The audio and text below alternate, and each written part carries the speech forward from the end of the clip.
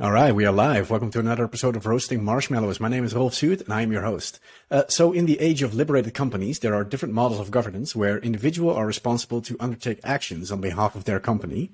With a participatory decision-making process and distributed leadership at its core, a sociocratic governance is at odds with the traditional vertical management system. A sociocratic organization allows the individual to express oneself within a group and allows the group to function in an autonomous and co-responsible manner. Sociocracy produces organizations that are both collaborative and highly productive. The process for decision-making is very different from majority voting that inevitably will lead to the majority rule. Because as with society, the majority rule easily leads to polarization and promotes competition and dominance instead of cooperation and equality. Using consent and collaboration as a foundation for decision-making and communications, sociocracy builds a strong governance structure that extends from the mailroom to the boardroom and from the client to the founders. So today we're roasting marshmallows with John Buck, co-author along with Sharon Velines of the book We the People, Consenting to a Deeper Democracy, a guide to sociocratic principles and methods. And he also was the co-author with Jutta Eckstein of the Bossa Nova book that we handled a few episodes back. John has had a career in management and government and corporations. He is now an expert advisor, helping organizations adopt dynamic governance. John found this new way of running organizations right here in the Netherlands, and he even taught himself Dutch in order to gain full access to the literature. Dus ik wil graag deze kans nemen om onze gast even in het Nederlands welkom te heten. Welkom John, en hoe is het met jou? Dankjewel. Yeah, so is it true that you just learned Dutch just to be able to gain access to the literature? When I ran across Gerard Endenberg back in the 80s or early 90s, there was not a nice Google translator that you could dump all the literature into. And I found that the little bit that they had translated into English was terrible. And so I knew German. I thought, well, I'll just get my Worden book out and just start translating. And so if you ask me what's an afdeling, I can tell you that it's a department. But if you ask me what this is, I don't know. And whenever I try to talk Dutch, I bring in German words because I had that in the gymnasium. Okay. And then the Dutch say, the border to Germany is right over there. Yeah. So it's a little bit of a mixed bag. So that's why I think you haven't learned Dutch yet, because you can just use Google Translate. Exactly, man. And I'm here for 11 years now, and I don't know even the basics. So it's impressive, John. Yeah. But Pancha, you actually did manage, right? Well, you can be the judge of that. Well, I can have a conversation with you in Dutch, so pretty good. Yeah. And as I was saying when we were chatting beforehand, there's a big plus to having learned the original Dutch, because I can say things in Dutch I can't easily say in English. And I have to spend a long time explaining some of the connotations that come with the Dutch words. So it's a really great conceptual language. So, all right. So for me, Nice. It sounds like you've had a really amazing motivation for yourself to learn, to broaden your knowledge of languages, just to deepen yourself into a concept of sociocracy. So I was curious, what is it about sociocracy that captivated you? Yeah, the probably I believed the teaching I got when I was a school kid about we were a democracy in the U.S. And so when I got my first job out of college as a technical writer at Boeing in Seattle, I liked the job. I liked my boss. I liked the people I was working with. I was being paid well. Work was interesting. And it hit me one day when I came back from doing voting for the local election in Seattle, voted for the mayor and all that, that I couldn't vote for my bosses at Boeing. And I said, how come? Why, if democracy is so good, why aren't businesses running democratically? And I thought, gee, I'd like to work for a democratic company. And I started doing some research on who has that. And I looked at things like the Mondragon system in the Basque area in Spain. And I said, there's something not quite right. And on that, and the next year they had a labor strike. I said, okay, they're not, it's not them. And so I went on to get a nice career at the Federal Aviation Administration and got lots of management training, and I could take whatever classes I wanted. And so I took lots of neat classes, but couldn't find anybody that was running democratically. And I I built up a really early computer-based training program at the FAA and was over in Holland to give a speech about it. And I was talking with my host one night, and I was saying, I can't find this democratic company. And they said, problem's been solved. Go see Gerard Endenberg in Rotterdam. He solved it. So I went down there immediately. And within a half an hour, I could see he had something new. And so I thought, okay, this is like, let's go look at this further. And I made some more trips back to Holland, and I wrote a master's thesis on it because I wanted to, if I was going to get involved with it, I wanted to have data that said this is, actually effective. And I compared 5 or 6 Dutch companies with General Sociological Survey and had data that said, this causes people to be a higher level of commitment to the organization. I said, okay, there's lots more parameters, but let's go for it. And did Gerard have really like the company in such a place where people could indeed vote for their bosses and everything? Oh yeah. In sociocracy, you definitely can say, I object to that person being my boss, or let's do it this way, or whatever. Right.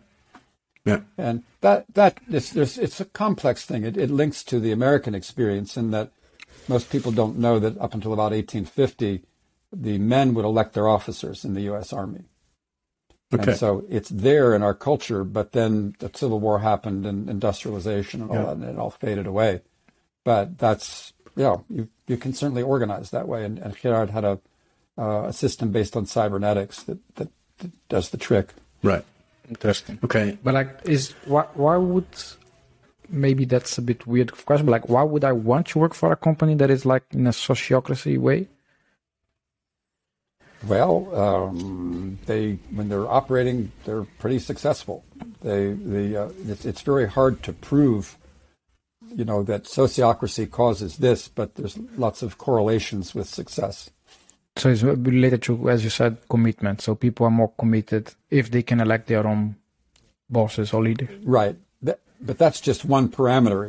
If you look at, are you more profitable? Well, it's very hard to prove the sources of profit, but the effectiveness maybe a little bit more.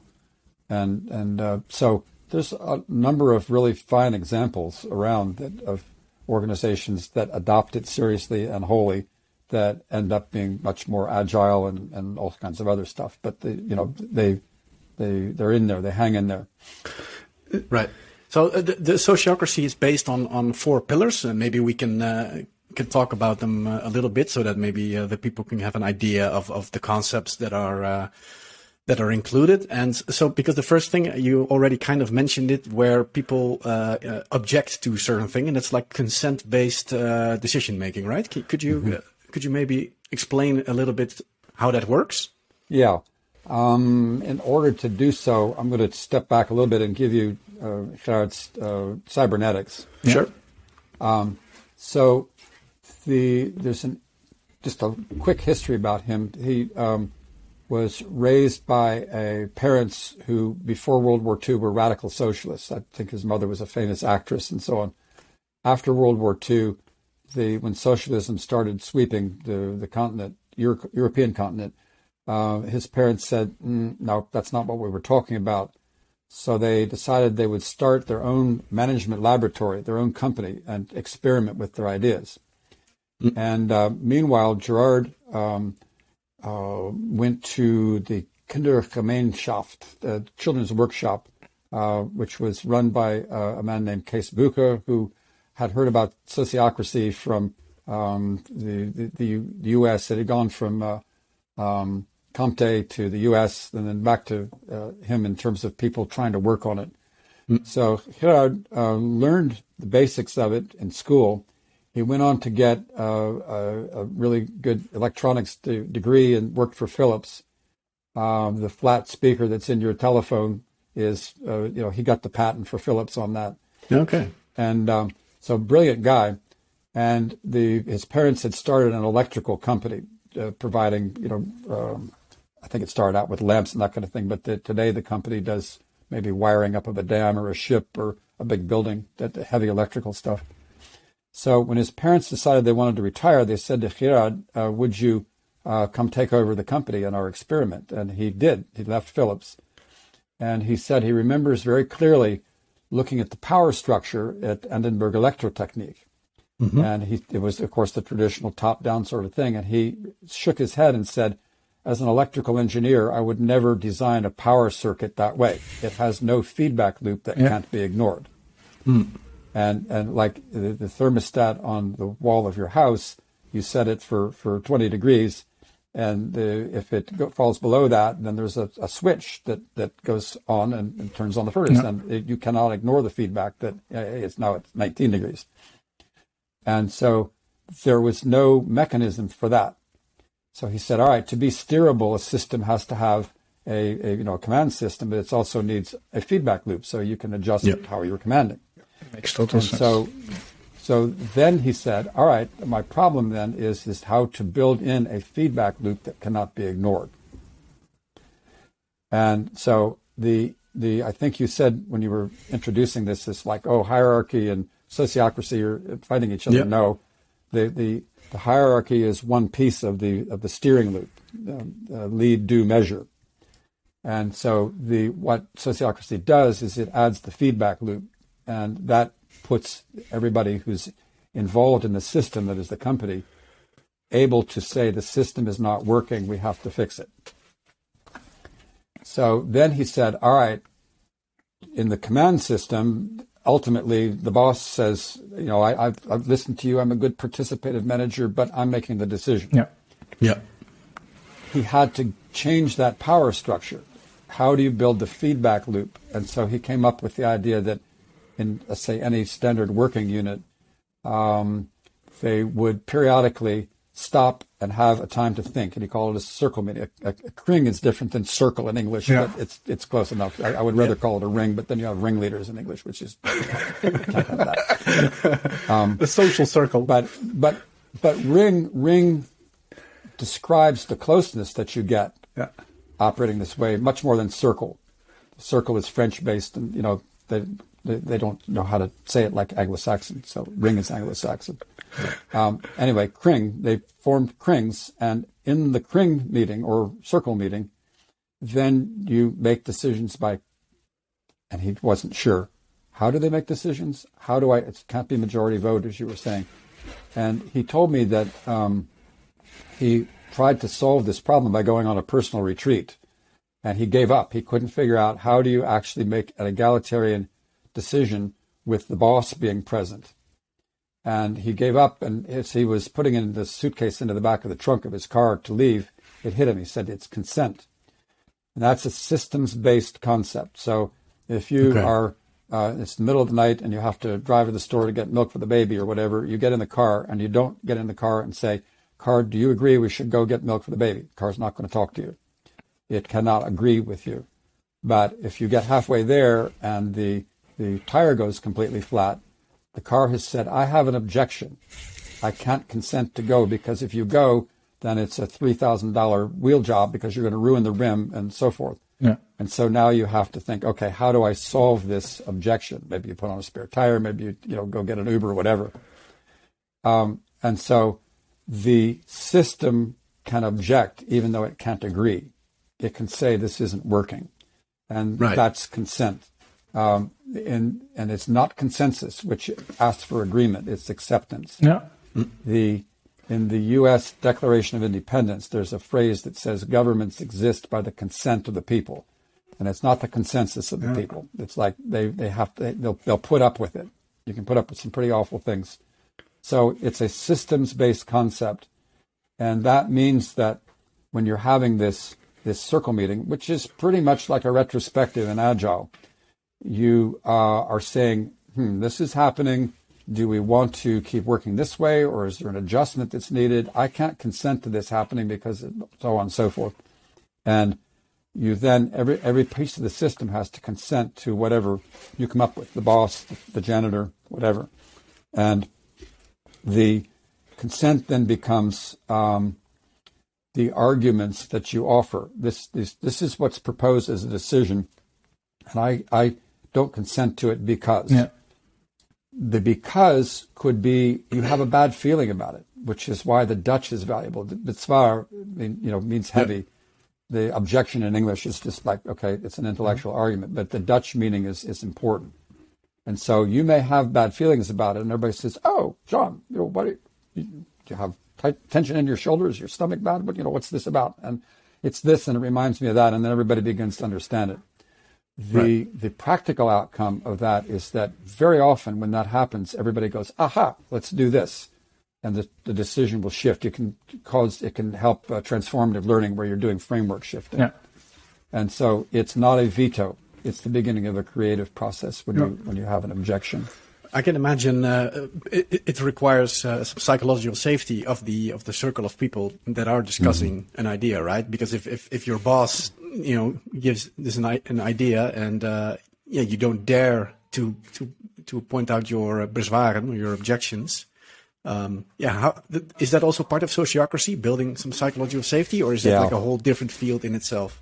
No, that's definitely part of it, and I'll give an example of it being overcome, and that was an assisted living facility where a friend of mine was running it, and she wanted to go sociocratic, and so we had some training, and then at the point where I was gone, they were running a circle meeting, and the people in this meeting, it wasn't a big facility. The people there were typically middle-aged women, many of whom maybe hadn't completed high school, coming from fairly rough circumstances, before had worked in places where it was like an abusive employer relationship. And so in the meetings, they would sit there like this. And that happened for a couple of meetings. And the third meeting, one of the women, this was like a care facility for elder people, and so they were doing, all the linen and all that kind of thing. She held up a towel, and she said, and it was threadbare, the little holes in it. She said, "We need new towels." And my friend said she could see the other people looking at her, thinking, expressing the thought, "You're going to be fired for running your mouth." Yeah. So she, of course, said, "Oh, wow, I didn't realize that. Thank you. We'll buy new towels." And everybody's like, "You didn't get fired." And so they went from that, and the women began gradually to, loosen about it. And within a year, they were starting to get awards, state-level awards for quality of care because all the thinking that was happening, great ideas and innovations. So that's typical. We've got lots of baggage from the way we're normally operating. And it takes quite some time to get over it. And I suppose also the role of facilitator in those. Oh, is this better? Yeah. No, not really. No. Yeah, now it's better. Okay. Yeah. Thanks, Hick. So it takes quite a while to change a dynamic in history that all of us, or the group carries with ourselves. What would the role of a facilitator of one of these meetings be? Wouldn't it also be to make a bit of a safe environment and give everybody equality of voice? Yeah. We've got procedures that when we train facilitators, we try to go through that with them. Under our program, if we are training somebody to be a certified facilitator, it's 60 hours of training, which is about, if I go and want to do mediation at a local mediation center around here, the training is about 50 hours. It's the same equivalent kind of thing. There's lots of very specific things to learn. And the one of the things you do in a circle meeting is you go around in a circle, making sure that everybody gets a chance to talk. If it's on Zoom, you make sure that you've got all those pictures having a chance to talk. And they don't have to talk, but everybody gets a chance to talk. And that means that you have some controls on the people who like to talk a lot, and you have to interrupt them, and you have a fight for the floor. And a lot of people just say, "I'll just sit back and let them talk." So that's doing around, simple as it seems. People, when they learn about sociocracy, go back to the office and make sure everybody talks, and they said it makes a big difference, just that one thing. But there are other skills to learn, like, okay, how do you resolve an objection where you have, one person says we got to turn to the right, another says we got to turn to the left, or the window needs to be both, it needs to be open, and another one says shut. How do you deal with that? And so there are other helpful concepts to be able to resolve those in a way that's really fair, and everybody sees as okay, everybody was honored. And things like awareness that people all have blind spots, and you fill in blind spots. You can say it's obviously A, B, C, but you forget that it's B and a half. You overlook that. Another concept that's really important is both and thinking.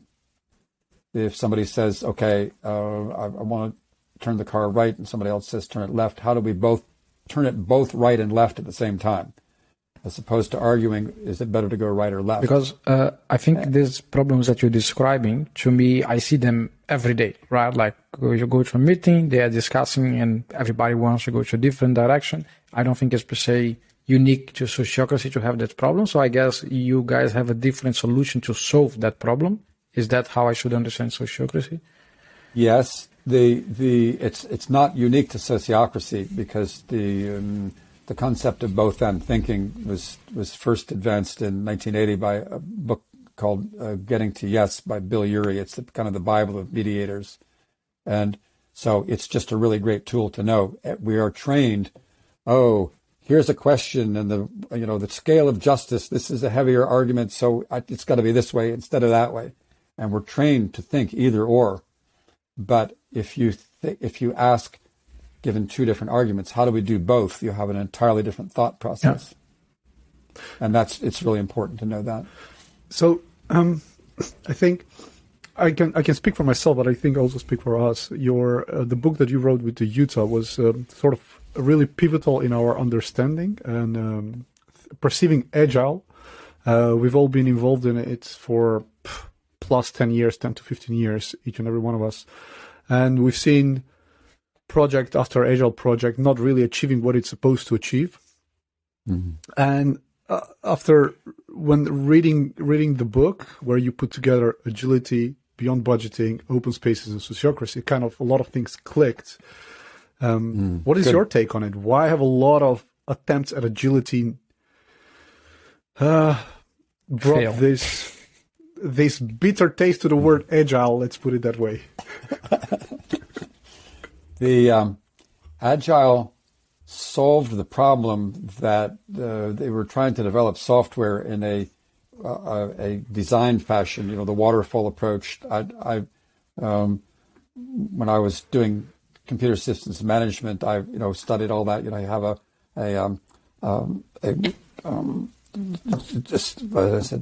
a programming document, and you have a strategic plan, and you have all this stuff, a testing document, and then you start doing your programming, and it never produced anything. And so the idea that software development was complex and that you couldn't plan it out like you could design an aircraft or something was a big breakthrough. And so you had to have tools that were appropriate to complexity.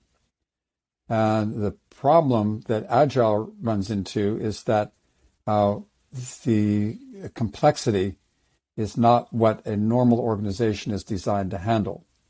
It's top down. We have a good concept. And so when the manager of the bank says, I want a new computer system in a year, and you have $5 million to put it in, tell me what your schedule is. The software people come back and say, well, no, I can tell you next 2 weeks what we're going to do, but we don't know when we're going to be done or how much it'll cost. Sorry about that. And the bank manager fires them, brings in more software people that say the same thing. So there's this big clash. And to have company-wide agility, you need to be able to conceive of the process of a business as complex as opposed to something that you can do as an engineer, design everything. And that, when Agile came in, it never solved that larger problem. And so when the Agile people, the software people are allowed to, just run on their own, then it's okay. But there's always this collision between things being software and other things. Yeah, that's exactly our experience. So that's why we immediately tried to consume everything we could relate, regarding to sociocracy, open spaces, beyond budgeting, because it was seems to be completing a whole picture that a lot of our efforts in the past have gone sort of in vain and have been a cause of a lot of frustration. But when Yuta and I were writing that book, and we didn't put it in the book, we created a grid, and we had beyond budgeting, sociocracy, open space, and Agile over here. And then we said we've got to relate them. So we took the 4 manifesto principles here, and we said, how does Beyond Budgeting talk about, software, working software over documentation? What's their version of it? So we were able to fill in the whole chart. You could say those 4 concepts with any of the approaches. And so we then kind of tried to synthesize that chart to say, how do we really combine these into something that works for all the different facets of the business? Like if you have an annual budget, you are not an agile company, period. No. Why? Well, okay, what do you do about that? So the Beyond Budgeting language is much more suited to address the budget question than other things. I think you guys did a good job connecting the dots there. And like one part that going back to this that triggers me a bit is, let's say, does a company have to start as a sociocracy company? Can a company become a sociocratic company? It's a terrible marketing name. Nobody can spell it or it's say like it. really hard. And then I think my question is more like, have you also experienced that you are in a sociocratic meeting and then suddenly everybody has their consent and then the boss say, no, I go my way? That group doesn't last very long if that happens. The boss has to be trained. The boss has to understand, along with everybody else, and the boss is in a crucial position. The boss has to appreciate that I have to have a solid feedback system. There are things I cannot see. Yeah, so this cannot happen like bottom up. It has to be in a way a top-down decision to go on sociocracy level. It's a systems-based approach, and so bottom up is not systems; it's just bottom up. Right. But I can imagine a boss saying like, "Oh, but now I have this external circumstance that I have no control about that makes me, have to force a decision here, for the existence of the company or whatever." The practical solution to that is that the policies you set in your circles are not going to cover every circumstance, and so if the boss says, okay, the building's on fire, I'm not going to go get consent to get everybody out of the building. I'm just going to do it. Yeah. What you do if you do that is you call a circle meeting as soon as you can and say, this is what I did. You don't have a policy for it. I want to talk about it so we can handle it in the future, but this is what I did. Yeah. And right or wrong, and we can fix what was wrong, but this is what I did, and that's okay. So that means that the transparency in the company, it has to be paramount, right? You have to have full transparency in your company in order for these meetings to have any effect. Is that sometimes also difficult for companies to achieve? Because there are of course trade secrets and certain levels of clearance that people need to have and all this stuff. Transparency is not that all information is available to everybody all the time. Okay. For one thing, that's too much information, and you can just hide things by, it's right here, but it's buried down here also. Sure. So they as Endenburg was experimenting with this, they ran across a situation where their overhead rate was being kept secret because they wanted to be able to bid successfully on a contract. And if it was all over the company, then their competitors would find it out and they would bid, $100 less and get the contract. And there was some objections in one circle. And so what they did is they elected somebody that everybody trusted to go look at the books and see and where he could see what the overhead rate was. And he came back and said, there's no tricks happening. So you have to have the information available that you need to make the decisions in your circle. Yep. Makes sense. And there should be no insurmountable barrier to that. So you mentioned earlier you made a reference to the introduction that Rolf wrote, that like the structure, the circle structure or the Kring structure with the hierarchical structures, they're not necessarily the opposing factors to one another, but they need to basically coexist, and there is purpose for both type of structures. Can you elaborate a bit on that? Because one thing, at least for me, when I found out a lot more about sociocracy, is that actually sociocracy finds place for all different ways of making decisions, not just sociocratic decisions, and there is room for each approach, even autocratic, maybe even democratic, but they all need to be taken in its own context. So maybe you can explain a bit about the context in which these take place. I try, when I'm have the luxury of no COVID and can teach live, I like to do an exercise where I get everybody outside of wherever we are on a field or a lawn, and I say, I want you to get this in your bodies, and I will, maybe if it's 30 people, I'll have them stand in 4 lines or 5 lines, whatever, and one military fashion. And I'll say, like, okay, this is one way of organizing. Everybody take a step to the left. Everybody does that really easy. Everybody take a step to the right. Fine. So I said, I can, by commanding you, move the whole group. And so there are some pluses in that. What are they? Oh, accountability and so on. I said, what does it feel like to be at the very end of the line? I'm hiding. I don't like it back here. Okay, so this has pluses and minuses. It feels good some ways and doesn't feel good other ways. And then I'll have them sort of spread the lines out a little bit and have the back of the line curl up to the middle. So we now have like a clover leaf of 4 circles, and the inner circle, the general circle, will have the person who is at the head of the line, the boss or the supervisor, standing right next to the person who is at the back of the line. And so then there's a circle there of those people, and then there's the broader circle. And I say, you can choose to be this way. And in this way, we now have circles, and we can make decisions by consent, and then the inner circle will help us make decisions for everybody. And there's more to it than that, but then very often I'll have them all hold hands like this, and then we back up, and voila, we're standing in a huge circle. And so I'd say, this is we the people, everybody looking at each other in a circle. We can choose to stand and form whatever we're doing in the way that works best for our objective. And all the different possible ways of structuring ourselves, it's up to us what we can consent to. Yeah.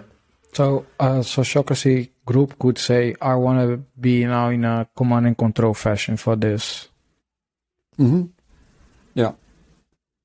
That would be for a have to go specific for the issue same. or a specific domain. Yeah. Okay. Yeah.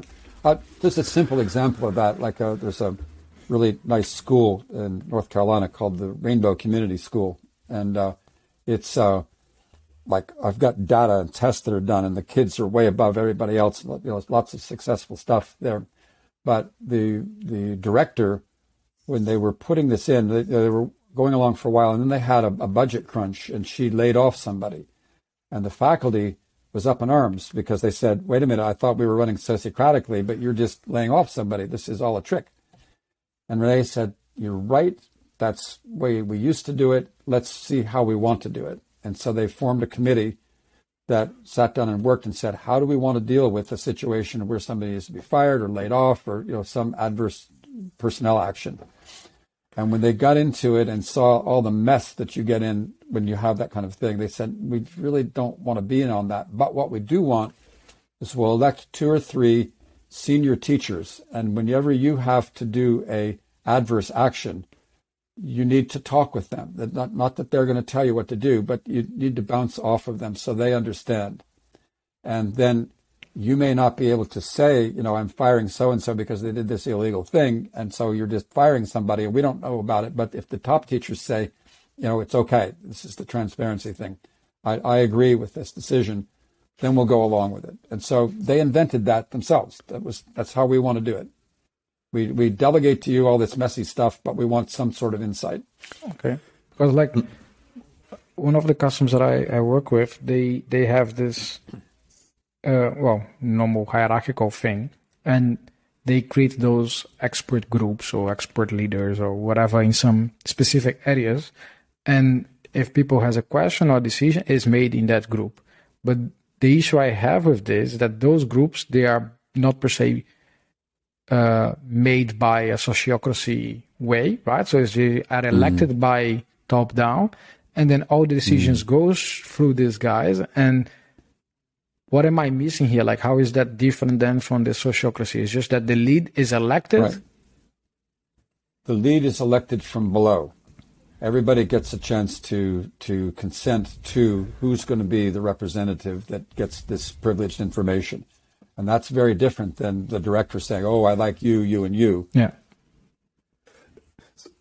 That it's quite different. Yeah. So, you're also active in exploring an idea with Erasmus of neighborocracy, and I'm assuming that's more implementing sociocracy in other social structures than companies and organizations. How is that working out? Like, can you scale sociocracy to the socios, to the society? Yeah, to the socios. Yes, I'm in the process of working on a book. I'm nearly done with it. I'm co-authoring it with a man who has a long United Nations career, and who's from Africa. So we've been getting lots of chance to compare cultures. But the name of the book is Governance from Below: Can Children Lead the Way? And so it's both about the fact that children are the most disenfranchised group in all of society, and they actually have a lot to say and can say it effectively politically. And we are missing a lot because children can actually see things adults can't see, and so there's that component. But it's also there needs to be a voice from below to. And I'll get into this in a little bit more detail, to really secure society. This idea is related to Gandhi's ideas of building from the village from below up. Gerard Endenburg had a diagram where companies would have their top circle people get together, and they would get together, and so there's a structure going up to organize society. A man named Father Edwin John in India, Tamil Nadu, invented the same thing, and it's amazing to see their two diagrams next to each other. They're almost identical. That they were unaware of each other. I connected with Edwin John maybe about 10 years ago. I've been over there and worked with him. He has something called a neighborhood community network concept, and it started when he was a young priest and was assigned to work with a village in India where they had lots of crime and corruption and that sort of thing. And he proceeded by organizing neighborhoods. And by neighborhoods, I mean no more than 30 families, and having them have parliaments. And he basically came up with consent decision-making. And then if you have 30 of those, then they have representatives to the next level. And he took that town up to 3 levels, and within a year they'd solved the problems. The town was, much better because everybody was able to control their immediate environments, and then the next level. And they could, if somebody was at the higher level was doing what they didn't want, they could pull them back immediately. There's no need for like a special recall election or anything. They just pull them back. And he talked with the people who were over in Kerala about this, and they were developing something called the Kudumbashree system, where they were trying to organize poor women initially, and they set up the same structure. Today in Kerala, there's a few 100,000 neighborhood parliaments, and they are federated up 3 levels.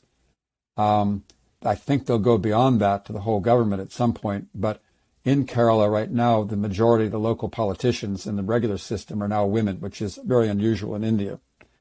So we have these examples of organizing neighborhoods, and the most successful version of that has been to organize children. There's actually a child prime minister of India that's spoken to the UN. And so I helped them get the attention of places like the Sociocracy Zentrum in Vienna, and some other places in Europe. And so they are now trying to replicate what they've been doing in India through the SONIC or the Erasmus Fund effort. I think there's 9 countries involved. And so it's related to like co-housing. Co-housing is kind of organizing neighborhoods, but it's not ever formed a system where, you don't go build special houses, you just organize a neighborhood. There are lots of challenges in the Western culture to be able to do this.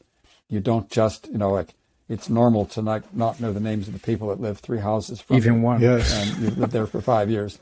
And so the individualism in the Western culture pushes against that, but they're poking at it.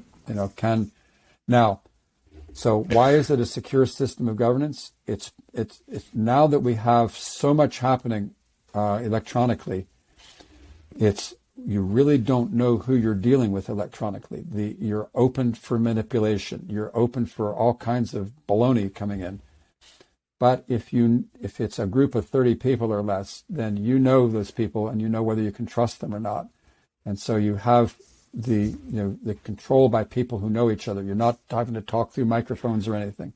And I think that system is what we need to counteract the downside of all the electronic communication. We really need to be grounded in local direct contact with each other.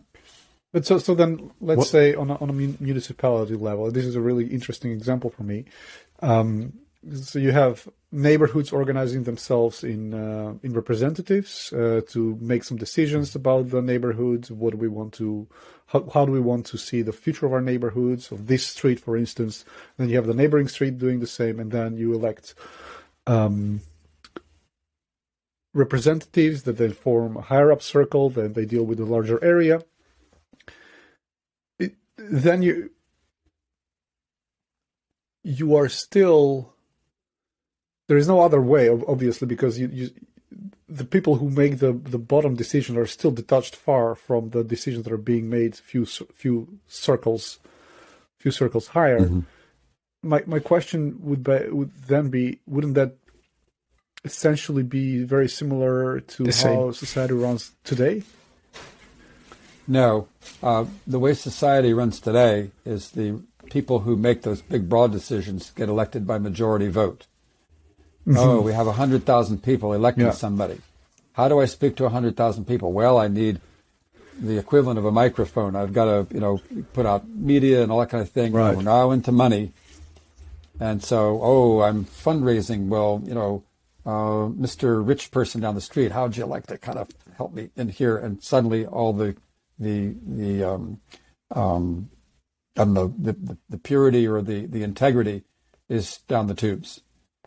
And so if you're going from the bottom up, you have a number of things like subsidiarity, meaning that the problems get pushed to the lowest level, and you have immediate recall, so that if somebody really is not doing anything, you can pull them back. Right now, you elect somebody, 100,000 people elect somebody, you don't like them, then you have to have a recall, or you wait till the end of the 5-year term, and so they're much less responsive. Yeah, so the feedback that you mentioned is not there in the way how it is now. Right. And it also would require also participation on local level by everybody, because in a lot in Western societies right now it is that people just don't really care sometimes. Wow, but then the question is why, right? Because is that because you are not part of it, your voice is not per se heard because you gave your vote, or is it because people really just don't care? Yeah, right. Today, everybody I know in the West is too busy. Yeah. And it's almost like a control tool. You have to work really hard, or you have to do all these things, or you're encouraged to do that. And you're not encouraged to actually sit and think, to have a retrospective with your neighbors. Yeah. That's just not there. Should I run my family in a sociocracy way? Oh, yes. Yes, we have lots of successful examples of that, and children love to be in there, and teenagers don't love to be in there unless you talk about the family budget and their allowance, and then they're right there. Like, do you have to have a group to have a sociocracy, or is it like a couple could have a sociocracy thing? When do you define that is a sociocracy a fit? Right. I have experimented with trying to teach people how to have a circle meeting with themselves, and I when I've done that, I'll put maybe 4 or 5 chairs around, and we'll identify different parts of their personality, like adult, child, parent, and all that. And then I'll have them sit in one chair and say, this is what I think. And then they maybe move to the child's chair, and the child says, you're keeping me you're so busy, you never have time to play, and I like to play. And so and it's pretty scary, because when I've tried to do that, people generally end up in tears. Can you imagine that? Yeah. And I've experimented with them having a top circle, of the other people, and and so it's you can do it. It's pretty heavy stuff, but I'm not a psychologist, so I tend not to do that, not to go there. Yeah. Well, my experience so far with sociocracy, and I did the training that was organized by your institute, it was that it can be quite emotionally charging process, because a lot of things come up. Yeah. So, yeah. But I'm assuming also the consent decision making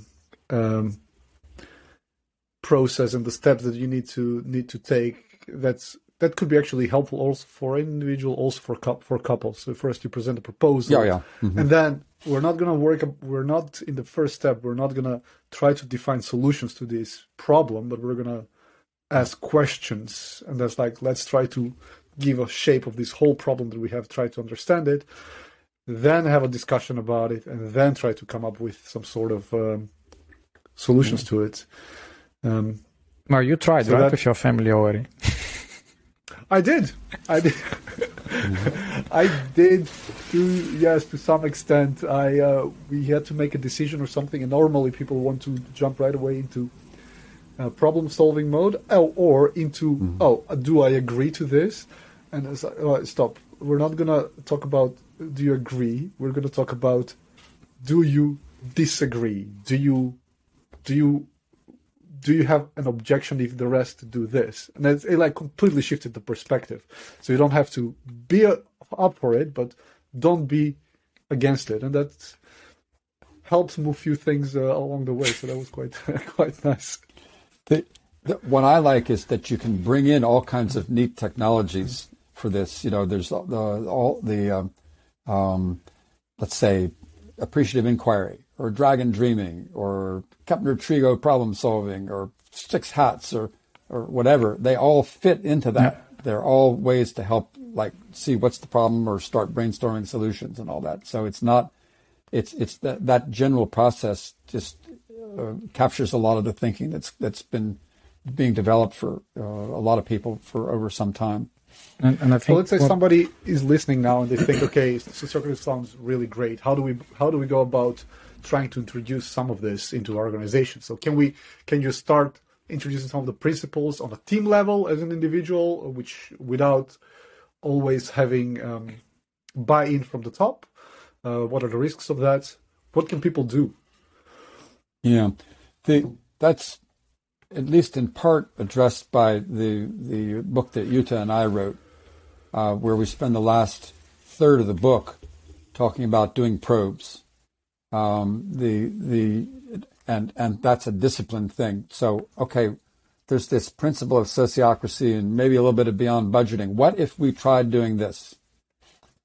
Here's our hypothesis. We try it out. Oh, what happens? So you can approach it that way, and it works. I had a call from or a contact. It wasn't a call. It was an email from somebody who runs a software company in Brazil, who said, "Hey, 5 years ago, you guys were teaching me this probing stuff, and I just want to let you know I owe you a thank you for that." He said, we just finished having the company of 50 people together, making a decision about how we were going to give raises next year. And we got to that by probing at it and saying, what if? And it really works well. But, thank you for that. And so doing the rapid prototyping, being very disciplined about what you're doing, talking with others or publishing, what you've done so you get feedback, that's all good ways to go. And then you can decide, do I need a consultant to help me with this? Or, what are we going to do? We'll read up and research. It doesn't, stick you with the choice only of, I'm going to try to fake it, based on reading a book or get an expensive consultant. You can grow it yourself.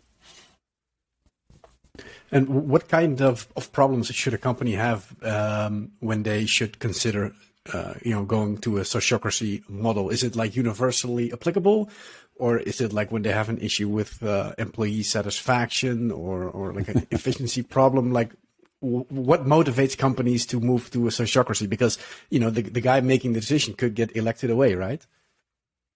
Yeah, or the person, I should say.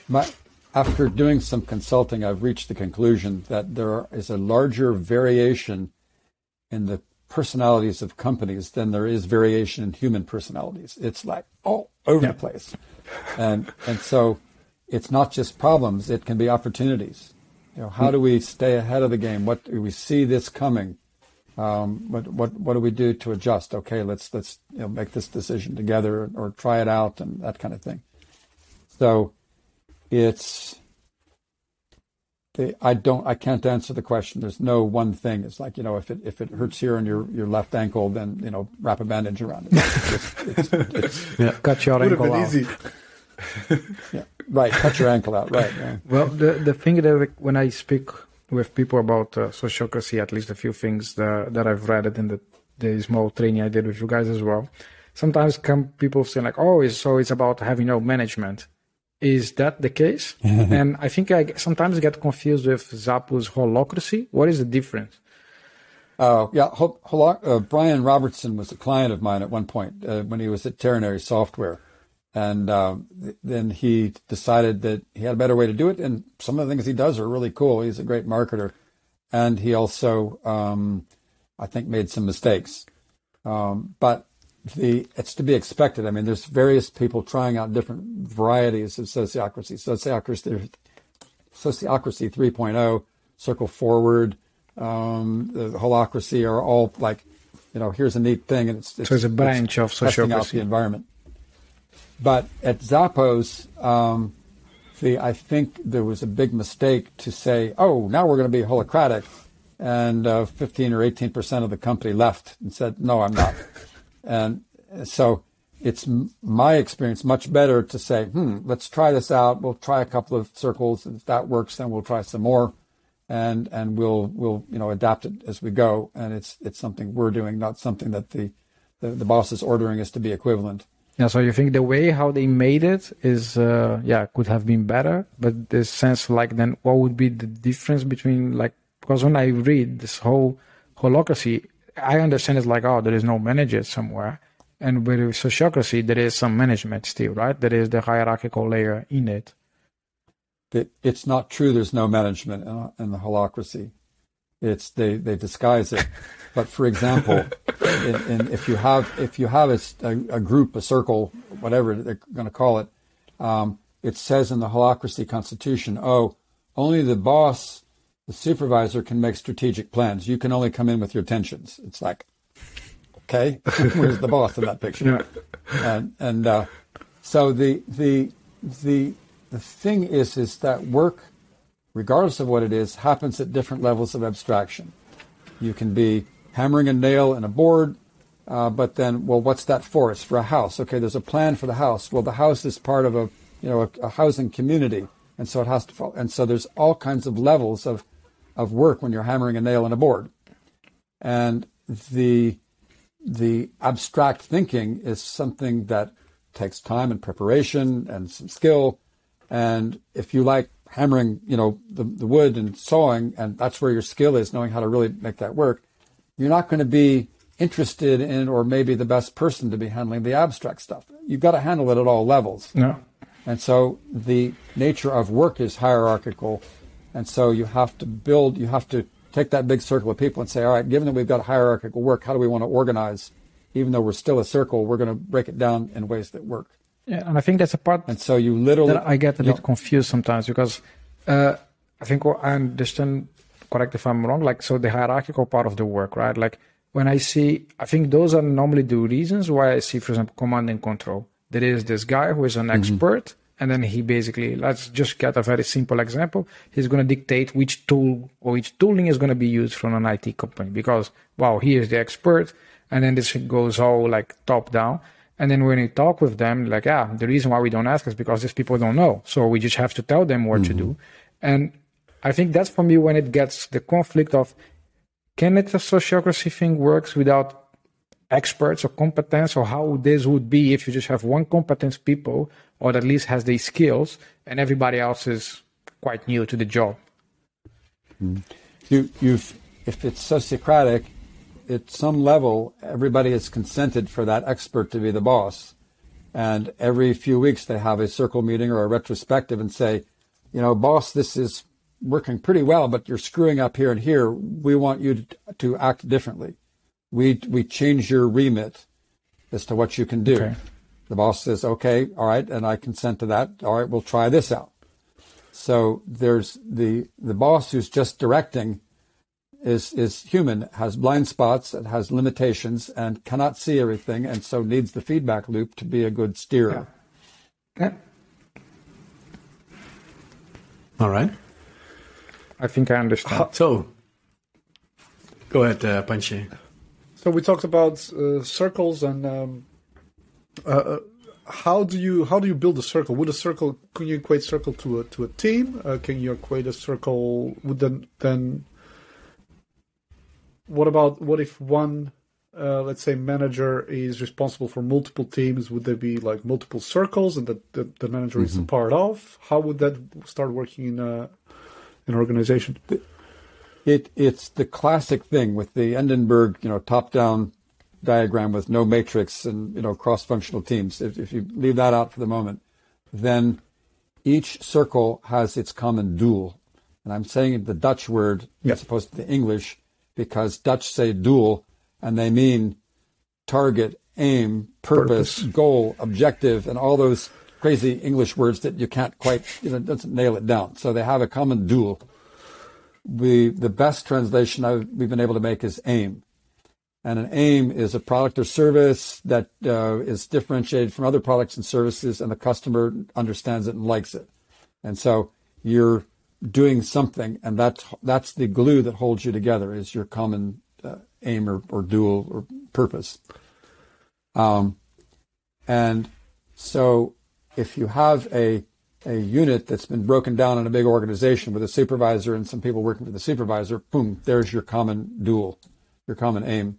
And so you need to be making decisions about how are we working together. You're semi-autonomous. You're in a part of a bigger structure, but hey, we're going to program the way we want or whatever they're doing.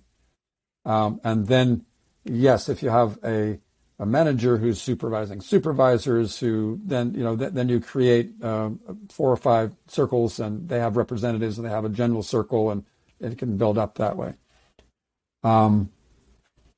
I think the largest... Because this is sort of a way to transition maybe a common hierarchy into sort of a circle structure. Can you do it the other way around? You overlay the circle structure on it. So yeah, exactly. So that's quite, at least in my mind, it's quite straightforward. Can you do it the other way around? Like define some sort of hierarchical structure from a circle structure? Sure. Yeah, you can change that hierarchical structure. The circle structure can change the hierarchy anytime it wants.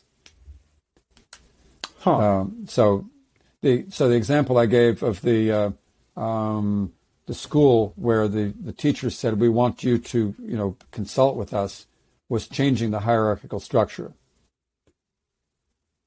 They had an objection to the way it was operating, and so they changed it. But you then get into things like cross-functional teams and all of the really neat concepts that have flowed out of the Agile. Then you end up having circles that go horizontally rather than vertically. Yes. And then that becomes a fun design challenge to how does that work? But so it's like one software company I worked with was doing a whole bunch of programming for a customer, and they all had to share one server. So you had different programming teams, but each team had an expert on the server, and they would get together horizontally and set policy for that server. And they didn't need to have an extra representative. They just had somebody who they elected as the head of the server team who sat in the next higher level. So that's one way where you work in the horizontal circles. Yeah. All right. So, I think with that one, we can maybe wrap things up a bit here. If people want to learn more about this stuff, are the books that you helped co-wrote a good starting point, or should they look somewhere else? They can read those books. Yay! The commercial break here. And while I'm on that, if you look on the governancealive.com, or get hold of Jutta, and I'm not sure. I should have Jutta's email address. Yeah, I can put it in the notes. We have it as well. We still have it. Yeah. If you're in Europe, go see Jutta. If you're in the U.S., come see me. If you're in India, either one of us is fair game, and so on. but there's a lot of people now who understand it. We're moving people towards certification. We've got the International Sociocracy Certification Board, right? As the ISCB.Earth, I think. Okay. Vienna's in there. There's a number of organizations that are kind of clustered, are allied to try to bring this kind of thinking, and not just sociocracy, but I'll be having a conference in a couple of weeks with a bunch of people from Beyond Budgeting, and we trade information back and forth. So there's a whole complex of people that are there to help out. All right. Cool. Well, we'll include the resources in the description for people to take a closer look at. John, I'd like to thank you very much for taking time out of your day to share your experience and knowledge about sociocracy with us and with our audience. Thanks for that. Yeah, thanks a lot for joining us. I really clarified a lot of things in my head. Yeah, for sure. And I also, of course, want to thank the listener for tuning in, as always. If you have any suggestions or questions, feel free to send us an email at podcast@4scouts.nl. You can also reach us on Twitter, twitter.com/4scouts. John, Book, thanks again very much, and talk to you guys later. See you next time. Bye-bye. Bye.